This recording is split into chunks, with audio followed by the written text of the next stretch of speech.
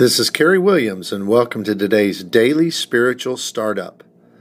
Today I want to talk to you about how we are in Christ together. You know, the body of Christ enables believers from so many different backgrounds and cultures and just from every different sort of lifestyle to live together in Him. We're so very different, but our diversity comes together to make us one family, one body, and really it can make us stronger. In 1 Corinthians chapter 12, verse 13, it says, "For in one Spirit we were all baptized into one body, Jews or Greeks, slave or free, and we were all made to drink of one Spirit." The key word there is one, and that word is used over and over. In fact, God's desire, Christ's desire, above almost anything else is that we be unified and we be together.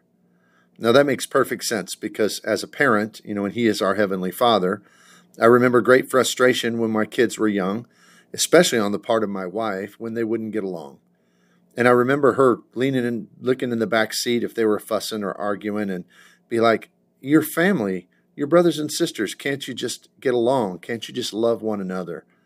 How it must grieve God when we can't be together and be family and love one another. The problem is, I think, is we get so distracted from the fact that we are all one in Christ, that we are all a part of Him, and our eyes should be set upon Him as our Lord, upon God as our Father, and not on ourselves. Because when we think about how we tend to be as human beings, is we tend to be critical. We tend to think that we're right and others are wrong. Criticism saps our energy, it drains us, and it truly, truly is a hindrance to the idea of family. Because when we're not looking to Jesus, well, then we tend to think of ourselves as being in the correct spot and others are on the extreme edge.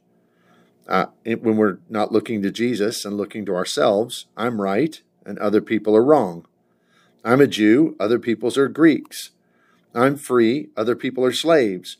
And you can go on and on. I'm intelligent. Other people have a wrong mindset. However you want to say it, that's how we end up approaching things in our relationship, because that's how it is in the world around us. But Paul is telling us there, as we're told in so many places in Scripture, that we are to strive to understand our commonality in Christ Jesus, which is greater than any differences we might experience.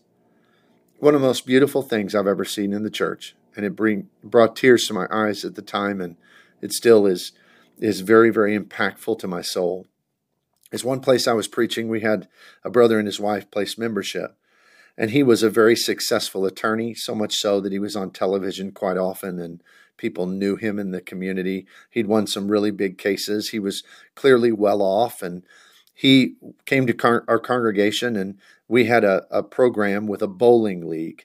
And so he and his wife wanted to participate. So he came in kind of after it had already started. So he was assigned to a team.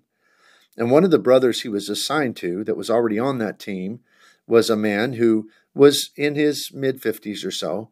And he worked at a fast food restaurant. He was just, had a very common job and was not a highly educated man, but a sweet, sweet, sincere brother.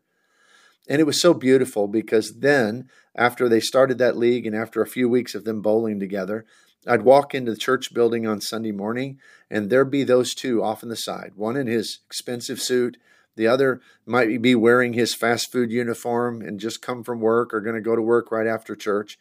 But here are these two men from very, very different backgrounds and socioeconomic levels.